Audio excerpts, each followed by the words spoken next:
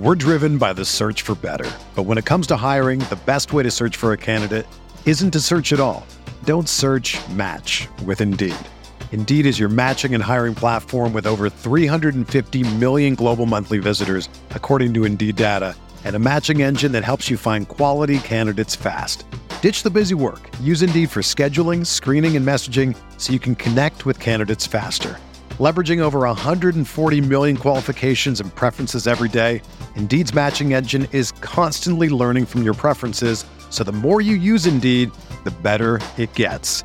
Join more than 3.5 million businesses worldwide that use Indeed to hire great talent fast. And listeners of this show will get a $75 sponsored job credit to get your jobs more visibility at Indeed.com/Blue Wire. Just go to Indeed.com/Blue Wire right now and support our show by saying that you heard about Indeed on this podcast. That's Indeed.com/Blue Wire. Terms and conditions apply. Need to hire? You need Indeed. Hi, friends. This episode of Big Blue Banter is brought to you by Prize Picks. Head on over to Prize Picks and use promo code BANTER, and they'll match up to $100 on a new deposit. Thank you and enjoy. Welcome back. It's the Big Blue Banter, New York Giants football podcast. I'm Dan Schneider, joined as always my co-host Nick Filato. And luckily today we're joined by Mike Herndon, who this is a long time coming from me. We've been following each other's work for a long time on Twitter. He does excellent work in the same regard that you love us for, the Big Blue Banter podcast, film breakdowns, Xs&Os, but for the Titans. So we thought no better person to have on to talk a little ball with us, get us to, a little more up to date on the Giants' new defensive coordinator, Shane Bowen. And Mike Herndon, we're going to tell you where he's from. He's from paulkuharsky.com. That's PaulKuharsky. I wanted to make sure I got that right, so I had to write it down. .com. You can find all his written work there. And then he's the co-host of the F Words podcast. So you can find all of his audio work there. And he's an excellent football mind. So we're really excited to get into this and talk a little Shane Bowen with him. And obviously, we want to get a feel for what the Giants fans can expect with their new defensive coordinator. So, Nick, you want to kick us off here? Yeah, I want to ask you, Mike, and thank you for joining us, a little bit about the 2020 Titans, because it was kind of a weird situation. Dean Pease, probably Poops too, was your guy's defensive coordinator, and he just retired out of nowhere, and then he came back 2 years later with the Falcons, which was weird. But anyways, the 2020 season, you guys went, I believe, 11-5, but Mike Vrabel was the defensive coordinator with Shane Bowen on staff. Was Shane Bowen acting as a defensive coordinator? Because I know there was a huge jump in the effectiveness in terms of advanced statistical analysis and numbers from 2020 to 2021. And I'm just trying to discern, what was Shane Bowen's impact with that 2020 season that was not all that effective from a defensive standpoint? Yeah, it was kind of a weird deal. It was a little Belichick-y, kind of how Vrabel operated that season. Everyone thought he was going to name Shane Bowen the defensive coordinator. Him and Shane Bowen were together for a long, long time, going back to Ohio State.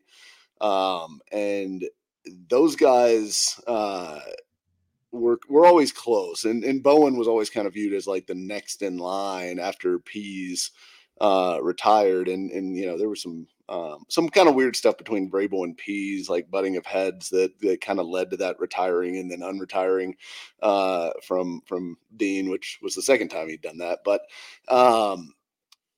Bowen that year, Vrabel didn't name a defensive coordinator after Pease left, but Bowen was kind of described as the guy who was leading the defensive meetings. So it was Bowen was the shadow DC, kind of is the way that, we all kind of perceived things, was that he's the DC, but they're not going to say, that he's the DC. And I have no idea to this date, why Vrabel just refused to give him the title, because he gave him all the responsibilities, it seems. And he was calling the defense from what we understand, but they were not giving him the full title. And I really think part of the struggles that year had directly to do with that refusal to really make a clear delineation for the players as far as this is who is in charge of the defense. Because I think there was some confusion about is Vrabel, or we need to listen to Vrabel or Bowen, or what's the deal? Kind of it just didn't seem to be a well coordinated, well organized group that year. And then, like you said, 2021, they take a massive leap in effectiveness after Bowen is named the DC, and they kind of go to a more, seem like organized and cohesive approach to defense. So, definitely kind of a weird situation with that 2020 Titans defense, and fans still hold that against Vrabel pretty considerably. So. Mike, one thing I always like to ask, and Nick and I have asked this throughout different interviews we've had, is to kind of, if you can get us started, and this is a good way, I think, to set the tone, with maybe an elevator pitch for what Shane Bowen's defense is and who he is as a defensive coordinator. Because I do believe that sometimes, we can look at these defenses and break them down, and it will be specific to the personnel that each coach had and what they're going to be inheriting in their new spots. But maybe a pitch for just who he is as a coordinator and then what his defense looks like. I think he wants to be multiple. I would say he's on the complex end of things from a both coverage standpoint and blitz concept standpoint. So he does not blitz much as far as sending more than 4. The Titans were pretty consistently one of the least, lower blitz rate teams in the NFL. And what they really do from a pressure standpoint is they try to send, they use simulated pressures like crazy, and they'll send, people from different areas of the defense and drop other guys into coverage. Titans fans got frustrated with Harold Landry constantly dropping into coverage. But I feel like every fan base has that issue with these kinds of defenses. Mike McDonald dropped defensive and, linemen into coverage more so than almost anybody. And, they had the best defense in the NFL. So, but they're going to do a lot of that on the front end. And then on the back end, they run all kinds of exotic looks. It's a complex scheme to operate. They rely a lot on disguise and late movement and things like that. And from a personnel standpoint, he loves dime. They want to be as light as possible while still defending the run well. And the Titans were able to get away with that because they had Jeffrey Simmons and to some degree T.R. Tart. The Giants with Dexter Lawrence, I think, is a natural fit for that as well. He wants to play run defense with his front and let the secondary be light and flow into the football. So I would say that's kind of the nutshell breakdown of what Shane Bowen wants to do as a defensive coordinator. I can already hear Giant fans being like, why is Kayvon Thibodeau dropping into coverage? Okay. I saw that, man, because I looked at Harold Landry's coverage, and I want to say in 2021, he had like over 140 coverage snaps. And I can imagine you guys ripping your hair out. And I hope that Kayvon Thibodeau develops into the type of player Harold Landry seems to be for the Tennessee Titans. I want to ask you one specific question about Jim Schwartz. I know he was the senior defensive analyst, I believe was his title, when Shane Bowen assumed the role as defensive coordinator in 2021. What do you believe Jim Schwartz's influence was on Shane Bowen and his overall philosophy? Because just going through the tape, I saw a lot of wide alignments, nobody in the A gaps on 3rd and long situations, and just rushing guys high side while trying to twist and crash the interior to just confuse the quarterback. Yeah, that was really my biggest takeaway from that as well. It's what Schwartz is famous for, the wide 9 defense, and that approach to rushing, especially on 3rd downs. And they did. They ran a lot more of that after Schwartz got here. They kept that this year too, even after Schwartz left. So I think that's kind of the biggest thing that he kind of brought in. And then they also got into more 4-man fronts. When they first arrived here in Tennessee, it was mostly a 3-4 base. Obviously really base is nickel now. But when they did run their base defense, it was mostly 3-4. They've really kind of gotten away from that. They were more of a 4-man front team these last few years, with Danico Autry playing a lot of defensive end at 285 pounds. So that's definitely not your traditional 3-4 outside linebacker kind of body. So they've really kind of gotten to where they had like a 4-man front, but they would run, kind of a heavy body at one defensive end spot. And then on the opposite side, they'd have a lighter guy like a Landry or an Arden Key, kind of as that opposite end. So it's kind of evolved over the course of his time here. Can that be discerned between strength and weakness? Did they usually put the 285 pounder on the strong side and then Landry on the weak side, or was it just kind of multiple? They really kind of played sides mostly. Like Harold Landry would mostly line up on the same side. Danico Autry would they move Autry around a good bit just because he's a versatile guy who played inside and outside for them. So he would kind of bump around, but they mostly would play sides and wouldn't flip those to the strength of the offense for the most part. Future New York Giant Danico Autry. I mean, he's still fantastic. I know he's 34 years old, but man, he still gets after it. He is a pain in the butt to block. I want to ask you and touch a little further on something you mentioned during the elevator pitch, Mike, and that was kind of the importance in this scheme and how they like to, of the safety position and how they like to, sorry, there's like a loud motorcycle that just drove by. I hope you guys didn't hear that. Apologize to the fans, but, I heard it that time. Yeah. You heard it, right? I'm just going to do a quick aside here. God bless you. Do whatever you want. If you like driving motorcycles, it's cool. If you're in a motorcycle gang, it's cool. I like to let people do whatever they want. But when people just roll down the streets, just revving those motorcycles, it's like, it's just like, what are you doing? Just what are you doing? Who are you trying to impress? No one here wants this in this area. So it's just like a little bit of an aside there. I encourage anybody to go watch the South Park episode on that. Yeah, the South Park does a great job of unpacking that with Cartman. But let's get back to football. So you talked about how you talked a little bit about the safety position, how he likes to disguise coverages on the back end. The Giants have a really, fork in the road type decision this offseason with Xavier McKinney, a player they drafted in the second round, up top in the second round a few years back. Mm-hmm. Me and Nick love his tape. I know it's not flashy at times for some Giants fans, but we also feel like, at times he was asked to do a lot of different things in Wink Martindale's defense that may not perfectly fit his skill set, or at least the things that he does best as a football player. And it feels like from the little I've studied so far, plus hearing you and others speak, he might actually be a really great fit for this Shane Bowen defense. So talk a little bit about what you mean when you say disguising coverages on the back end and the different things he likes to do with the safety position. Yeah, so I mean they prefer, and again this goes back to wanting to defend the run with your defensive front. They really like to run two high safeties if at all possible, and then they like to be able to rotate out of too high into cover three or into invert cover two or whatever. Like they will run a pretty diverse number of coverage looks out, and they also love quarters like that. And I don't know if that was a Mike Vrabel thing, because that was a Mike Vrabel thing going back even to Houston.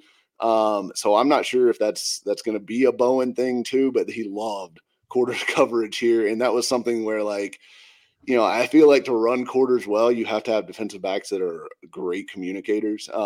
And the Titans had some of those, but they never had enough of those here, and they also dealt with a lot of change in that position, people cycling through. Obviously they had a Dory Jackson, who you guys are familiar with early, in Malcolm Butler and Logan Ryan, and then they transitioned into Christian Fulton and some of these other guys that have come later. And I've always felt like, despite their want to play quarters, they never have done very well with it, because they have busts way too often running that defense. But to get to the point about safety specifically, they want interchangeable safeties. They really don't play like a strong and a free. Most people don't nowadays. But Amani Hooker and Kevin Byard, who were the safeties here for the vast majority of Bowen's tenure, really were interchangeable. I mean, they would play up and they would play back. They were both kind of rolling down into the box at times, rolling back into single high looks, those kind of things. So he will have somebody who he kind of designates as more of his third down tight end man coverage guy, who he's going to put over a tight end, like an Evan Ingram or Travis Kelce or one of these guys that, is a third down target frequently. They'll pay a lot of attention, and they'll generally have somebody who's designated for that role. But he's going to play a ton of three safeties. So Big Dime is one of his favorites. He's going to play three safeties over three corners, do all kinds of things out of that.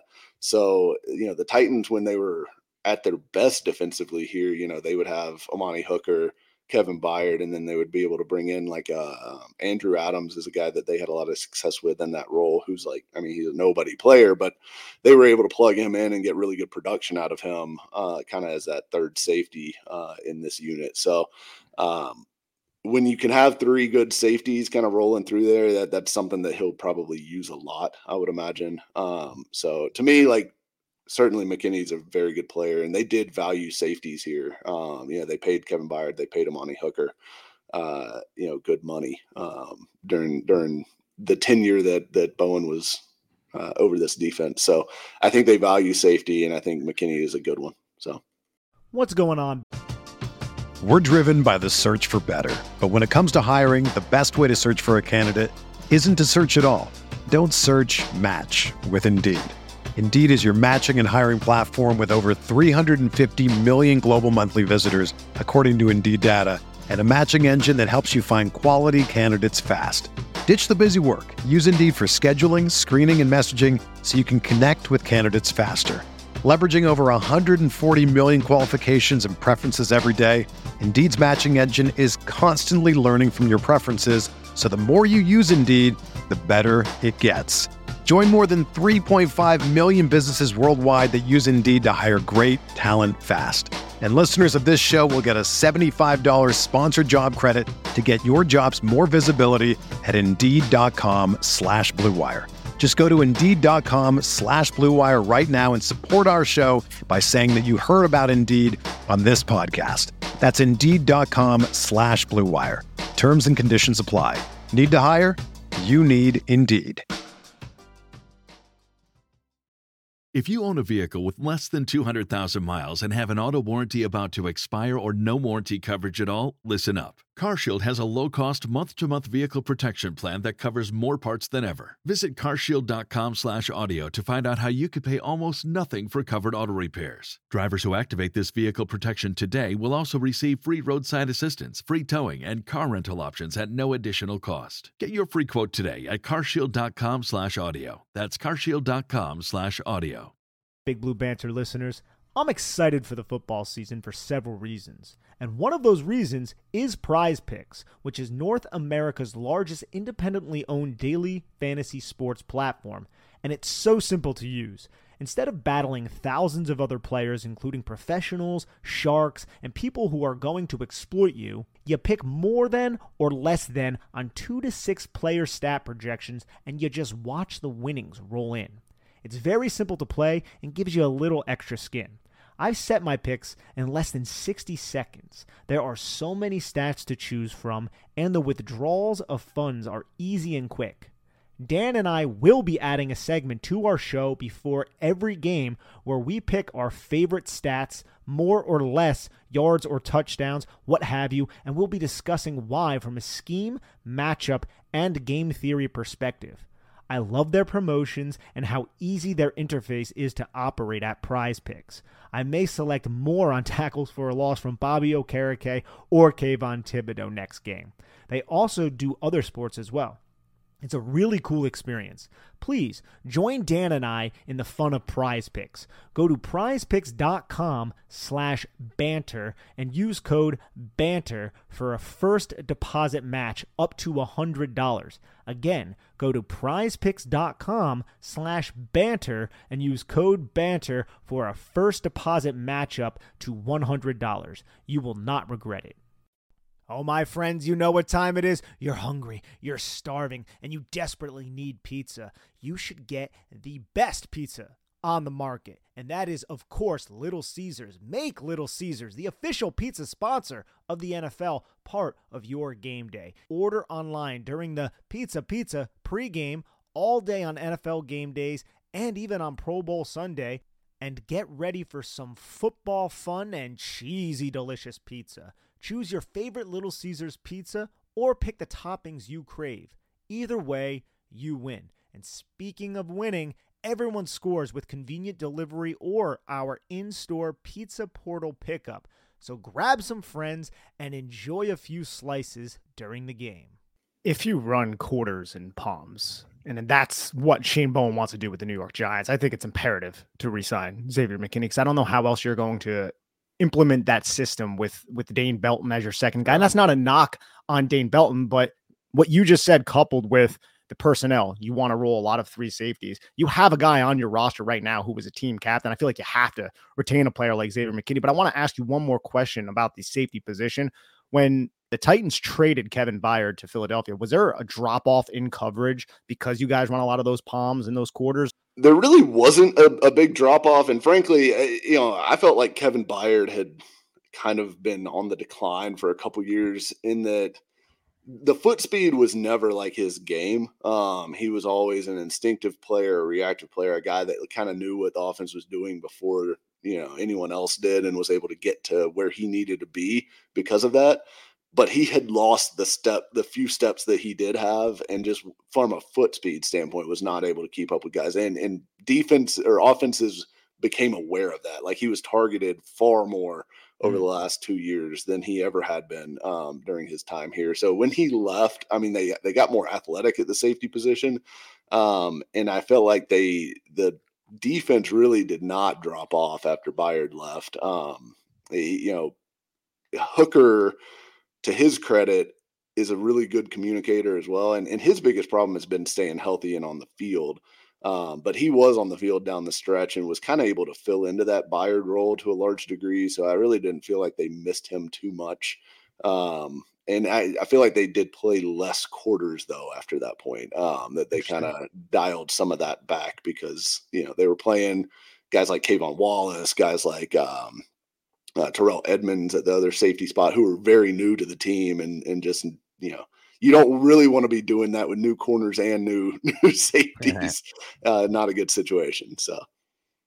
Yeah, one thing I want to talk to you a little bit about, Mike, is there's two things I think that are somewhat of the calling cards of a Shane Bowen defense, or at least so far of what we've seen on film, and a lot of, big talking points for Giants fans. And the first would be, the red zone defense. They were the number one ranked red zone defense from a touchdown percentage in 2023.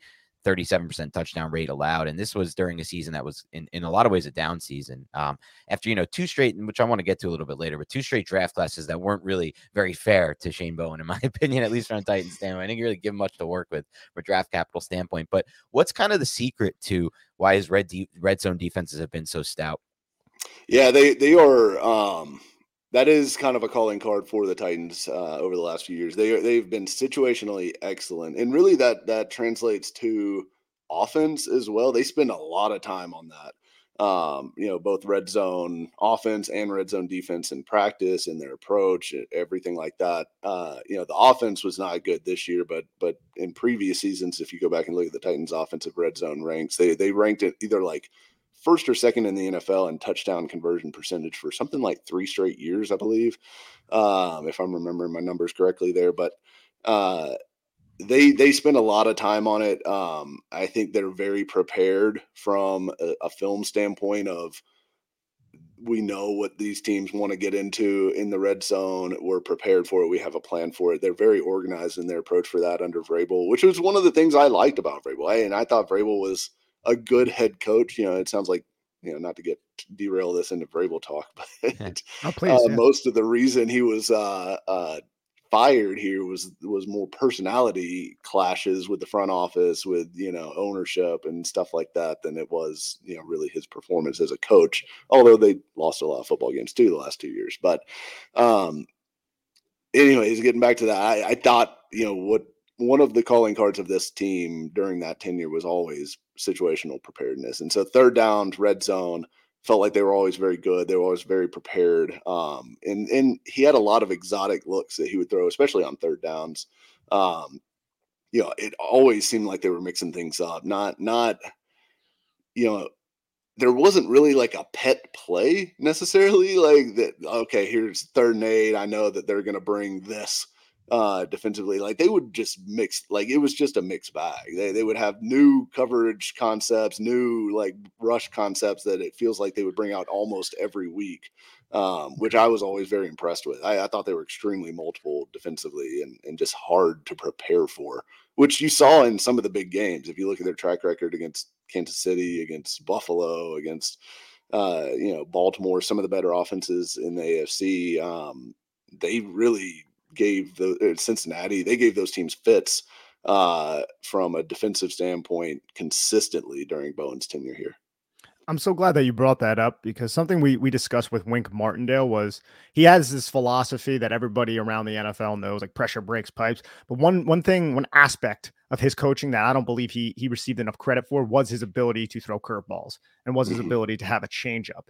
And I was just about to ask you about Shane Bowen and if he had a more predictable defense. So I'm glad that you touched on that. But just watching some of the tape, I saw him drop 8 a couple times in the red zone with Jeffrey Simmons dropping into coverage. And it wasn't just to be a middle hook defender. It didn't seem like. It was also to contain the quarterback. Is that something that, so I saw that in 2 games specifically. I was against the Texans, I want to say, on the first matchup, because you guys played them twice, like at the end of the season.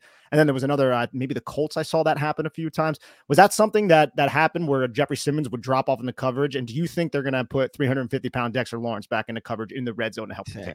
I think they will, actually, because that is something that they like to do. So they love to drop 8 in the low red zone, particularly, and just really clog up all the passing lanes. Tier Tart, there was a huge play that he made. It was against the Commanders in 2022, I believe. They're in the low red zone. It's the very end of the game, fourth quarter. I think the Titans were up 6 or 4 or something like that. I can't remember the exact score, but basically the Commanders needed a touchdown to win the game, and Tier Tart, 300 and I think he was listed at like 310. There's no way he was actually playing at 310. Like, that dude was 340 plus for sure. But absolute bear of a nose tackle for the Titans, drops into coverage on a low red zone play and actually makes a PBU. And, of course he gets up and puts the seatbelt on and, does all that stuff, which was great to see. But they will do that a good bit. And it's super effective for them. And like you said, it is both to clog lanes and to put yourself in a situation where the quarterback cannot just step up and run through the middle of the pocket for an easy walk-in touchdown. Like that gives your linebackers the ability to get a little bit of depth because they're not also worried about, protecting that front of the goal line there. I was just about to say that, because I saw the mic on a lot of those would take, because a lot of these came against empty sets as well, would take the 3 and carry them all the way to the back of the end zone and pass them off to the safety if that's where the route took them. So it just seemed like there were a lot of moving parts on the back end of that defense. But I wanted to ask you again, Mike, real quick about the run defense. We brought up how they want to play up front, right? They want the run defense to be handled up front. Can you expound on that a little bit? And also, can you discuss how stacking linebackers, meaning putting linebackers directly behind the defensive lineman, how that was utilized by Bowen's defense? Yeah, they love to do that. They love to, their linebacker profile really during the time that they were here was smaller. They wanted small, fast guys. I mean, really the best linebacker that they had during Bowen's tenure was David Long, who was 227 pounds and like 5'11". I mean, he's tiny for a linebacker, but he could fly. He was really hard to get your hands on, especially if you didn't get a clean shot if you're an offensive lineman. So those kind of players, they had a lot of success with, because they had Jeffrey Simmons, they had Tier Tart up front. Those guys were excellent at controlling the point in the middle. Danico Autry was really tough to move off the ball on the edge. So when they went heavier with their 4-man fronts, they had some looks where they would roll Autry out to one end, and then last year they would have like DeMarcus Walker or Mario Edwards Jr., who are both bigger defensive end types on the other side. I mean, that's a 4-man front. You're just not getting any movement off the line of scrimmage, and your linebackers are flowing to the ball. So like those were when they were at their best, what that defense would look like from a early down run defense standpoint. And they were, I mean, last year, 2022 or 2022. They were by far the best run defense in the NFL. I mean, that group, they were immovable up front. Nobody ran on them with any sort of success. I think Saquon Barkley had a really good game that first game of the year. And then they gave up nothing the rest of the year. Like really that was one run in that game anyway. It was like that big chunk. Yeah. Well, that's right. Yeah, I think there were 2. So they popped a few leaks in that one, but then after that, it was nothing. Like it was just locked up. No, I think most teams didn't run for more than like 60 yards on them for the rest of the season.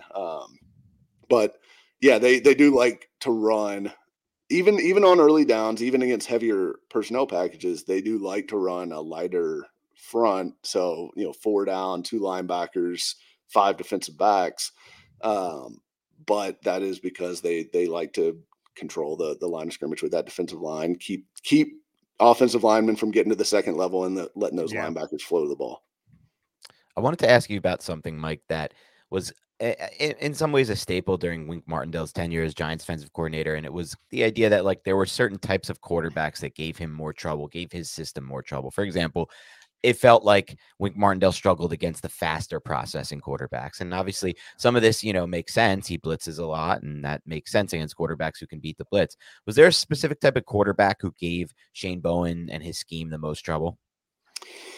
It's a good question. I mean, I guess I would say it was probably about the same, that it was the guys that would get the ball out quickly. Those were the ones that typically would hurt the Titans more so than like running quarterbacks really just did not give the Titans any trouble. They had Okay. some of the best performances against Lamar Jackson that we've seen. You think back to the playoffs in, what was it, 2019, Oh, yeah. which would have been pre-Bowen as far as defensive coordinator, but still the same defensive system.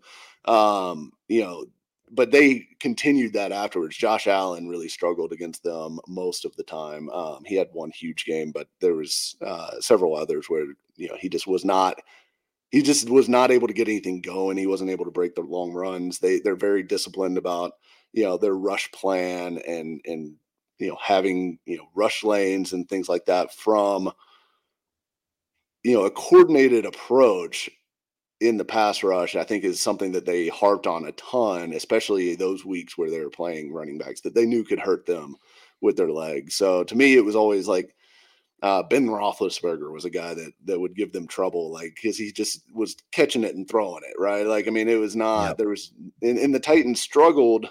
And one of the things that they would gripe about, I like Titans fans would gripe about, is playing too far off the ball with their corners. And I know Yep. that's like a common complaint for all teams Yeah. to some degree, but it was somewhat earned just because they against those, especially against those types of quarterbacks, they would allow too many easy access throws underneath, and it drove people crazy because it was a little bit of a bend but don't break approach, and expecting that at some point we're going to get you on a negative play in the run game, and then we're going to be able to turn the dogs loose and really kind of mess you up and get you off the field. So they did not want to give up X plays, and it was kind of that approach to defense. But for quarterbacks that could get the ball out quick, they were able to hurt them a little bit more.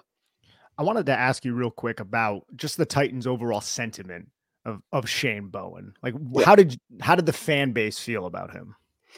The fan base, I think, had a complicated relationship with Shane Bowen because of that first year where he wasn't really the DC, but everyone considered him the DC and all that. We talked about before.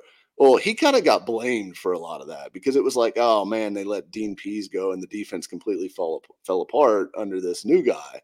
Well, then they get some better pieces in for Bowen to work with because they had major personnel issues that year too. I mean, they tried to sign Vic Beasley for like $10 million for God's sakes, and I think the guy played like 3 games and then was cut mid-season. But they signed Jadeveon Clowney, who did nothing for them. It was just a bust of a season as far as defensive personnel went. But I think Titans fans are not like. There's also the whole relationship with Jim Schwartz, and Jim Schwartz comes in, and the defense gets better. And a lot of people gave credit to Jim Schwartz for that because a lot of Titans fans, Jim Schwartz was the defensive coordinator here during the best run in franchise history. So like they were already predisposed to liking Jim Right. Schwartz. So like I think Titans fans generally have a pretty negative view of Shane Bowen, but I don't think that's really fair at all. Just as somebody who has watched this defense closely, has talked to other people that kind of know what he does and doesn't do. I think his ideas and the way he wants to run his defense are kind of on the cutting edge of the NFL, frankly. And I don't know that he always had the personnel to back that up because even like Harold Landry's a good edge rusher. Jeffrey Simmons is a great player. But I mean, you had Byard on the tail end of his career. You had a bunch Right. of corners that were just bad during his time here, and in the linebacker crew. I mean, outside of David Long, they've just been kind of a rotating group in there. So I think he's not been set up for the best success by this franchise during his time here, but. Yeah, it's a complicated relationship with Bowen because of some of those factors with Titans fans. Mike, because I think it's what, like, when I look at this defense and I look at, just the last 2 draft classes specifically for the Titans, they provided Bowen with very little draft capital on the defensive side of the ball. And you look at some of the rest of the roster here, and it's like across the board that, like, you mentioned some names. Obviously, Jeffrey Simmons is one of the best players in football, but across the board, there's not that much talent in my mind, at least in the secondary and the second level. I think it's fair to suggest, like, sometimes I feel like this is used as an excuse by fans, but I think in this case, it's fair to say, like, he's done a lot with very little on the defense side of the ball, in my mind, at least. Yeah, absolutely. I mean, it is like, I strongly believe like good players make good coaches, right? Like primarily, there's certain things that coaches can do to help, put guys in position and stuff like that. But if you don't have the horses, you don't have the horses. And I thought Bowen did a lot with not very much, because if you look at the production, they got like guys like Mario Edwards, guys like DeMarcus Walker. Yeah. When they had to plug those guys in, there was times in 2022 that I think literally the only healthy starters they had on defense were Roger McCreary and Kevin Byard. That was it. Nobody else was out there. Like, everyone was banged up. Jeffrey Simmons has been really kind of hurt both of the past 2 years too, for big chunks of the year. Like, even if he's been playing, he's been kind of gimping along on a bad ankle. So there's a lot of stuff like that I just feel like they didn't always have they certainly didn't have the best players on the field in a lot of these matchups. So I do think there's something to that.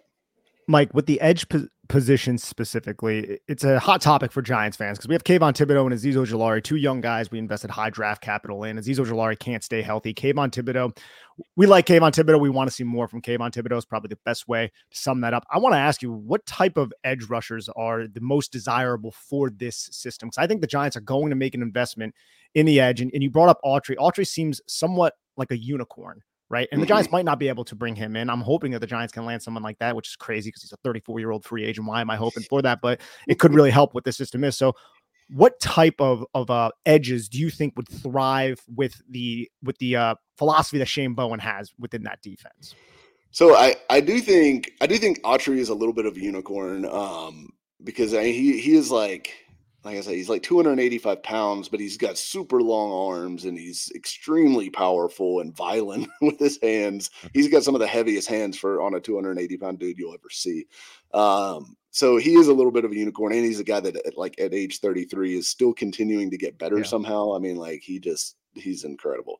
But I think if you ask Shane Bowen, like, if you gave him true serum and told him, hey, you can build a edge rusher in a lab, I think he'd want someone who looks a lot like Harold Landry, to be honest. Maybe a little bit more power, a little bit more punch as far as like a bull rush, if you could dream it up. But Landry was such an important piece for their defense, and the way that they use him, and they played him off the ball. We already talked about him dropping into coverage. I think he dropped into coverage more than like any edge rusher in the NFL for most of his time here. And it's because he was actually good at it too. Like, it's not just a scheme thing. It's because Landry could actually do it. And he's extremely athletic, but the thing that really makes him stand out to me is he is great working off of these picks and twists that the Titans love to run up front. Like, most of their pressures were generated off of games up front. Like, they very few just pure pin your ears back and like, my guy's better than your guy wins as far as like a pass rushing standpoint. Simmons would give you those. Autry would sometimes give you those on the inside. But the edge rushers were not doing that. But Landry was able to generate a ton of pressure, a ton of sacks during his healthy years here by running off of these picks by Danico Autry, these picks by Jeffrey Simmons. They were really good at coordinating those rushes, and a lot of times timing it up to where you've got, a quarterback looking to step up in the pocket, but he runs right in, or he steps right into Harold Landry looping in behind the defensive tackle. So that's where a lot of their sacks came from over the last few years. So I think he's going to want somebody who's going to be able to be that versatile chess piece that can, be used on those loops and stunts and drop into coverage and do all those things while also, providing a good enough, edge presence from the run game. So Landry is a good player for them. And even if he's not like the best pure pass rusher, he's a very effective player for the Titans. From the high side, though, he's somebody who can just bend right underneath contact, flatten, and then just turn to the tightest corners. Yes. So, like, Dan, that sounds like someone like Azeez Ojulari, but Ojulari doesn't really have that type of pop either. Right. And I don't really know if he's somebody who can drop into coverage. The only reason I brought that question up specifically is because this is a deep edge rushing class. And I think I think it's very important that the New York Giants add another edge rusher. They can't just rely on these two, which is unfortunate. I mean, Jihad Ward, who seems like, just by your description, is the very, very Diet Coke version of Danico Autry without the type of pop, just like a 285-pound edge rusher. Like, he's somebody who ate a ton of snaps here with the New York Giants, and now he's out the door. Who's going to fill that void? It's just, I think it's something the Giants have to focus on, but they got a lot to focus on this offseason, Mike. Oh yeah. Oh, the Titans do too. We're in that boat with you. Of course. It'll be interesting to see where they go at edge. I want to ask you a little bit about game plan specific stuff with Bowen, but I do want to say one thing that I want to follow up on because I didn't have it in front of me at the time. When I mentioned how little, how barren the cupboard's been in my mind, at least from a draft talent standpoint for Shane Bowen. I mean, the entire 2023 draft class for the Titans was all offensive players. I don't know if I've ever really even seen that. And then if you go back the year before to 2022, they gave him a corner in round 2, and that was it. There was another DB that drafted in the late 6th round and a linebacker in the 6th round. But I mean, you're going 2 straight draft classes with one decent capital investment in the defense side of the ball. I've never even really seen that. It's just kind of here's what you have to work with and do your best. So it'll be interesting to see. I feel like the Giants are going to offer him more talent on the defensive side of the ball. I think it's hard not to when you look at those last 2 draft classes. And obviously, Titans had their reasons they want to rebuild their offense. But speaking of game-specific stuff with Shane Bowen, one thing I did appreciate about Wink Martindale during his time with the Giants is you would see specific game plans to take away opposing number 1 wide receivers. He did it against Stephon Diggs when he played Buffalo this year, and obviously more, famously for Giants fans, he did it against Justin Jefferson when the Giants played the Vikings. Is that something Giants fans can or expect or should expect to see from Bowen? Are there some game plans where it's going to be, take away that number 1? Yeah, a lot of the Titans focus on, if there was a big gun, kind of in a opponent's arsenal there, they 100% would design the game plan around taking that guy away. And they've been pretty effective at it at times over the last couple years. I mean, there's games that I can remember where, Tyreek Hill, they just completely bottled him up, took him away, both with the Chiefs and the Dolphins, frankly, this year. I think his approach is generally, they don't travel corners a ton, that kind of thing, but they will pay special attention and they will bracket guys on 3rd downs and things like that. And that's really kind of the biggest thing.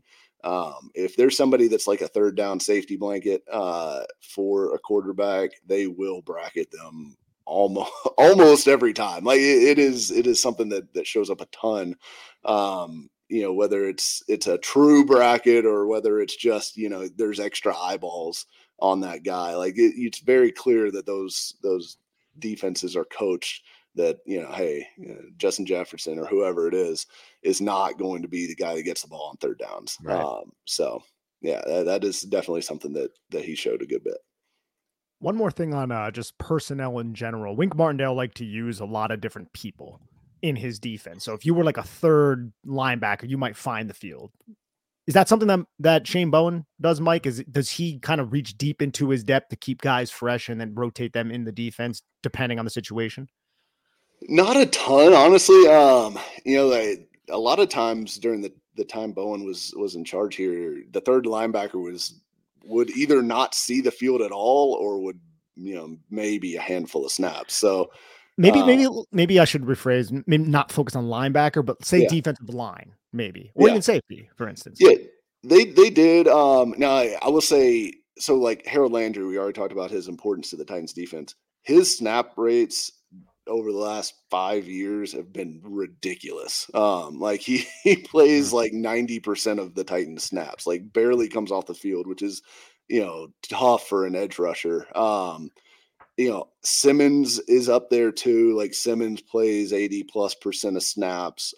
So they did rotate guys to some degree. You'd see like, and they almost did it kind of like as hockey line changes. They would have like, all right, well, this series we're going to give to the backups until we get to third down or something like that, and then we'll bring in our horses for that. But it would be like one out of every 4 or 5 series that they would just go to. All right, we're going to go with Kyle Pecco and whoever else this time around. So it's I would say he probably rotates less than your average defensive coordinator. They kind of stuck with their horses for the most part here and until they couldn't go or whatever. But cornerbacks, secondary, they don't rotate really at all unless there's performance issues or injury issues. All right, Mike. I've got nothing more on the defense side of the ball. Nick, do you have any other questions there? I got one other unrelated to the defense question I want to run by Mike. Get to Will Levis. Yeah. So, Mike, I want to talk a little Will Levis with you because I'm going to be honest with you. I just didn't see it with Levis on his college tape. Now, to be fair, I didn't watch any of his 2023 tape, though, or his 2022 tape, I should say. Yeah. Though I was told that's worse than the 2021 tape. Definitely the 2021 tape that was supposed to be the impressive tape is the one I watched because of Wan'Dale Robinson, and I just, quite frankly, didn't see it at all. I personally didn't even see even the calling card stuff for him. The arm talent to me wasn't what it was supposed to be. But then I actually had a chance to evaluate his first NFL game for Beyond the Box Score with CBS Sports, and I was like shocked. I was like, this dude looks great. Like, what is this? This is not the guy I saw at Kentucky at all. Obviously, that didn't really carry over, at least statistically speaking, to the rest of his season. But I didn't watch any of the tape besides that first game. So I want to get your takeaway on what you saw on film from Levis as a rookie, what your overall evaluation of his college tape was, and where your projection is moving forward with him.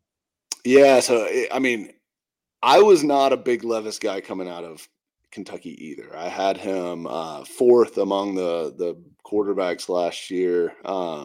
And look, they took him 33, I think, overall. Yep. So I was totally okay with the kind of home run cut there at that point in the draft, given that he lingered on the board that long, and we'd seen enough from Malik Willis to know that like he probably was not going to be the guy to succeed Tannehill. So I was okay with them taking him. This rookie season was like super hard to evaluate for me because like there was flashes of like, oh my God, this dude has real talent because like that Falcons game, the 4 touchdowns, obviously, but like, I mean, that was his first NFL start. He looked fantastic. And that throw that he made to Nick Westbrook-Akine in that was insane. That throw. It was one of the best throws of the season. Like unbelievable throw. Like there's maybe 5 quarterbacks in the league that make that throw.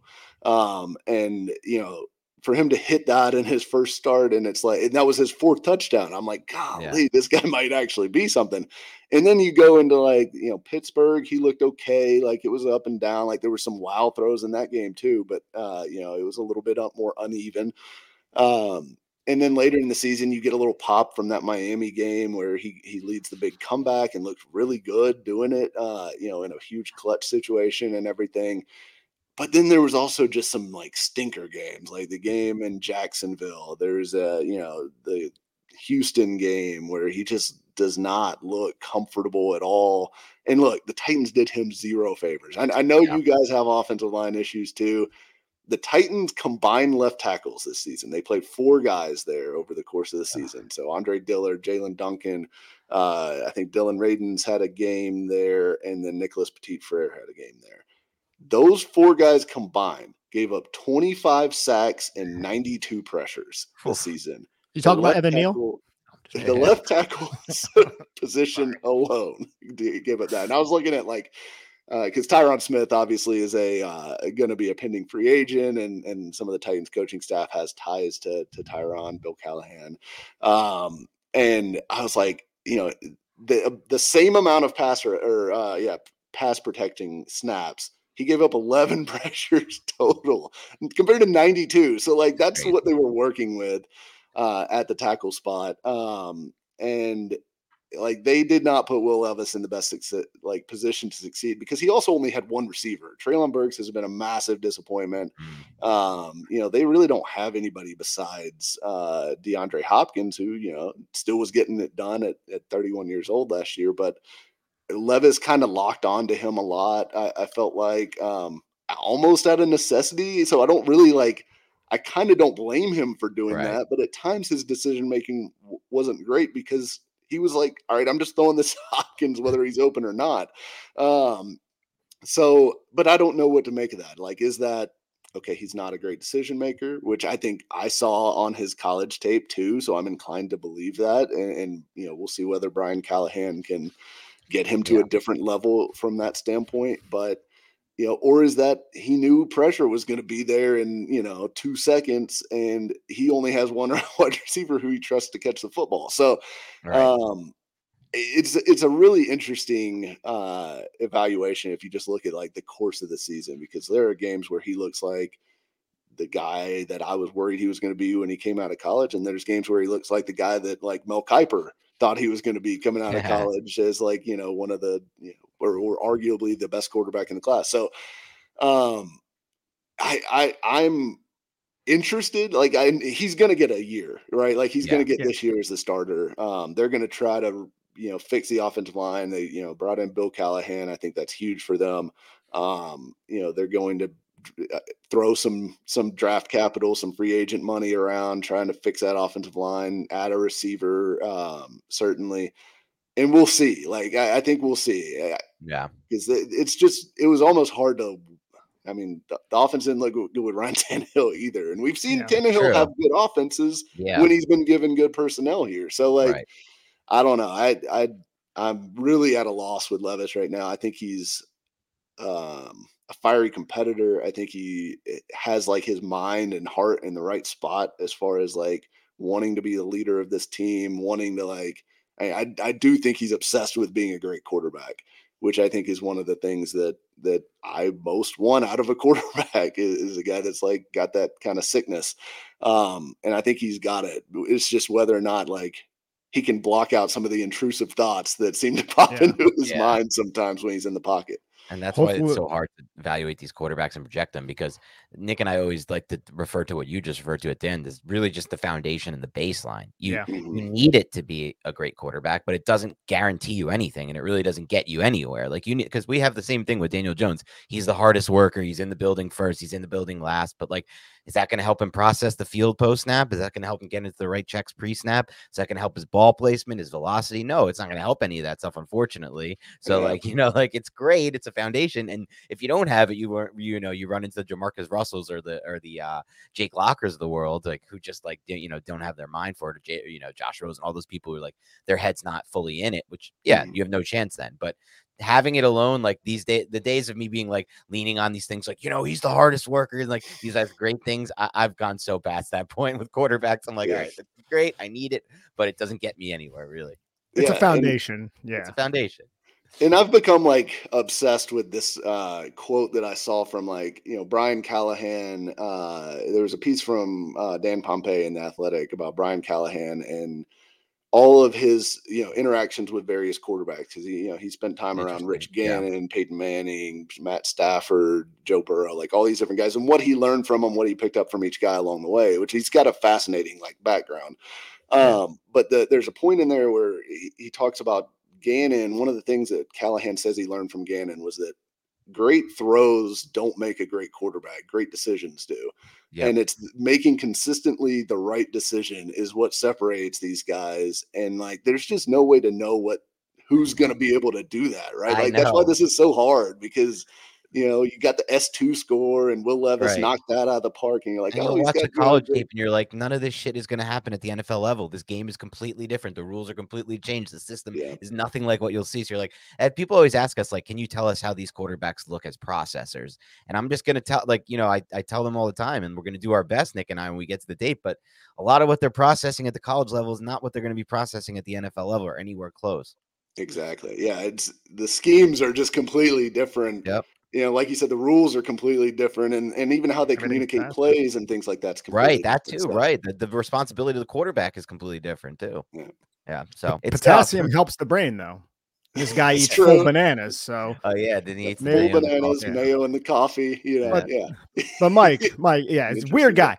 Well, Mike, you're right though, dude. He needs a little bit more help. He doesn't have Wandale. All he has is Nuke Hopkins.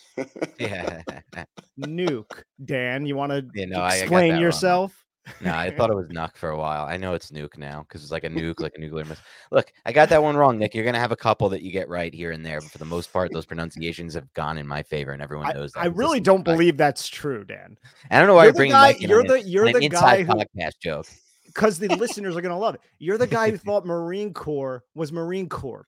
Like, you can't live that one down. We don't have to bring that back up. That was a dark moment in my life.